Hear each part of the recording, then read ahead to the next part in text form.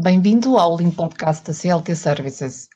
Hoje temos connosco o Rui Silva, engenheiro químico, mestre em Engenharia do Ambiente, com especialização em Six Sigma Black Belt e MBA em Teoria das Restrições. É diretor de Engenharia de Processo e Lean na Cork Supply há 15 anos, e na Cork Supply Portugal. Tem orientado e implementado projetos de melhoria operacional em áreas como a produção, logística, supply chain e áreas transacionais em vários países, nomeadamente Portugal, Estados Unidos, Austrália e China. E é também formador nas áreas de Lean e Six Sigma, Yellow, Green e Black Belt. Rui, muito obrigada pela disponibilidade para esta entrevista. Olá, Celina, muito obrigado. Começo então por lhe perguntar o que o levou a desenvolver o seu percurso profissional na área da metodologia Six Sigma. Como disse, isto vem na sequência da organização do trabalho na Cork Supply, ter tomado a decisão de implementar o Lean Management nas suas operações, se tornar um Lean Business. E nesse sentido, quando nós pensamos em Lean e quando pensamos nas operações de uma perspectiva Lean, a produção de defeitos e a variabilidade não são admissíveis. Nós trabalhamos para o nível de defeito zero. E daí o Six Sigma enquadra-se que nem uma luva, ou seja, nós temos que melhorar a capacidade dos nossos processos de forma a termos o máximo de capacidade, de capability, de forma a não produzirmos defeito e eliminarmos variação. Daí a perspectiva de nós procurarmos internamente de termos alguém com as capacidades e que seja versado nas ferramentas do Six Sigma e toda a sua potencialidade que poderá dar na redução de defeitos. Muito bem. Como é que é o dia-a-dia de um Six Sigma Black Belt? No seu caso, conjuga as funções de responsável de melhoria contínua.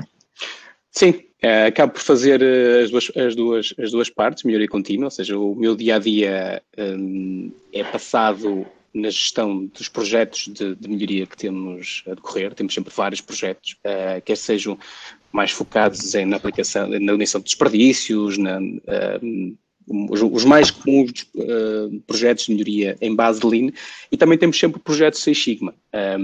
E isso, o meu dia-a-dia acaba por fazer essa gestão, quer seja a gestão dos recursos humanos que estão alocados aos projetos, quer seja a relação com todas as áreas, com todos os champions, os process owners que estão envolvidos nos projetos.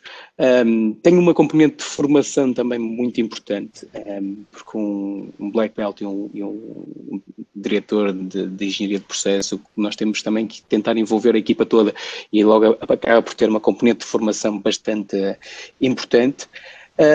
E pronto, acaba por ser isso, acaba por tentarmos gerir os projetos que estão a decorrer e tentarmos sempre encontrar novas oportunidades de melhoria. No que temos a certeza é que os projetos nunca são perfeitos e estamos sempre a tentar procurar melhorar. Portanto, faz muito sentido, efetivamente, na sua função de responsável de melhoria contínua, as habilitações que tem como Six Sigma Black Belt, não é? Faz todo sentido, não é? Faz todo o sentido, até porque num ambiente Lean, todos os processos de melhorias ganham quando usamos uma forma científica, quando usamos um método científico de melhoria. E o Six Sigma é das ferramentas mais poderosas que há. E porquê é um método científico? Porque, efetivamente, faz com que o processo de melhoria seja sustentado, porque senão os processos de melhoria ficam perdidos, nós acabamos de fazer pequenas melhorias avulso, que muitas vezes se perdem ao longo do tempo, e quando usamos o método científico nós conseguimos controlar essas melhorias e tornarmos o novo real, o novo processo, a nova realidade que foi encontrada, como a realidade atual. E daí o Six Sigma, tendo uma perspectiva de projeto, muito bem definida, acaba por ser uma ferramenta muito importante. Bem, já falamos um pouco sobre isso, mas na sua opinião, qual é a mais-valia para uma empresa em ter um profissional com estas competências? É mesmo isso, é termos alguém que possa servir de mentor e que consiga, de uma forma estruturada, orientar projetos de uma forma científica. Nós precisamos de alguém que consiga, baseado em dados, criar disrupções e questionar o status quo.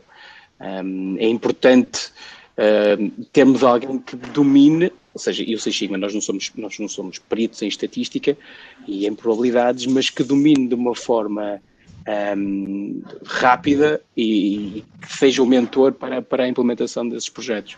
Senão, como digo, senão depois acabamos por estarmos perdidos e estarmos presos ao que temos hoje em dia e o que é que cada um acha e por aí toda a vida foi assim. O facto de termos alguém de Six Sigma, conseguimos ter alguém que seja versado em ferramentas que consigam pôr em questão isso. Uhum.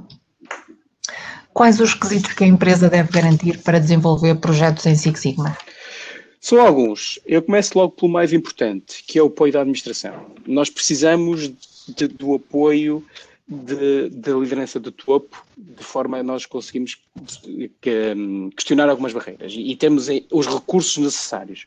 Nós, se temos que lutar contra a própria administração, contra o próprio sentido da direção da empresa, acaba por ser muito mais complicado. Nós precisamos ter a liderança executiva e os Process Champions completamente alinhados nos projetos de Six Sigma.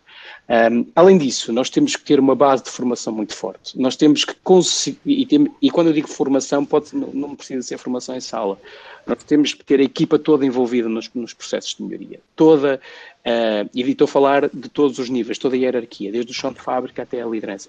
E isso é importante. E aí entra outra vez, novamente, o apoio da administração. Ou seja, todos os projetos de melhoria têm que estar completamente alinhados na estratégia da empresa. Correndo o risco, se isto não acontecer, que o Six Sigma torna-se na resolução de pequenos ganhos, de chamados low-hanging fruits, que nós vamos resolvendo aqui e ali e não temos uma alteração significativa no resultado da empresa. Uhum. Na sua opinião, qual é o contributo que a indústria 4.0 pode dar ao Six Sigma? Olha, o melhor contributo possível. O Six Sigma, sendo uma metodologia de resolução de problemas e de aumento de capacidade, de melhoria da qualidade dos nossos produtos, de redução de variabilidade e baseada em informação, baseada em dados, o que a indústria 4.0 que faz, usando, por exemplo, Big Data ou o Cloud Computing, é fornecer essa informação de uma forma muito mais granulada, uma forma muito mais rápida e com um tratamento muito mais rápido. Ou seja, no final do dia, o Six Sigma, quem toma as decisões somos nós. A informação onde vamos buscar, nós podemos usar a indústria 4.0 para isso. E outras secções, por exemplo, a realidade aumentada pode criar os processos que sejam muito mais standardizados. Ou, por exemplo, a simulação, em que nós podemos fazer simulações fora e acelerar os processos de experiências fora do ambiente real, em Virtual Twin, por exemplo, e podemos simular e acelerar todo o processo de melhoria. Ou seja, o Six Sigma, no final do dia, somos nós que tomamos decisões. A indústria 4.0 será uma ferramenta muito importante para isso. Uhum. Muito obrigada por esta sua visão sobre a melhoria contínua e sobre o Six Sigma. Agradecemos de facto este seu contributo, a participação no Lean Podcast da CLT Services. Obrigado. Obrigada. Obrigado.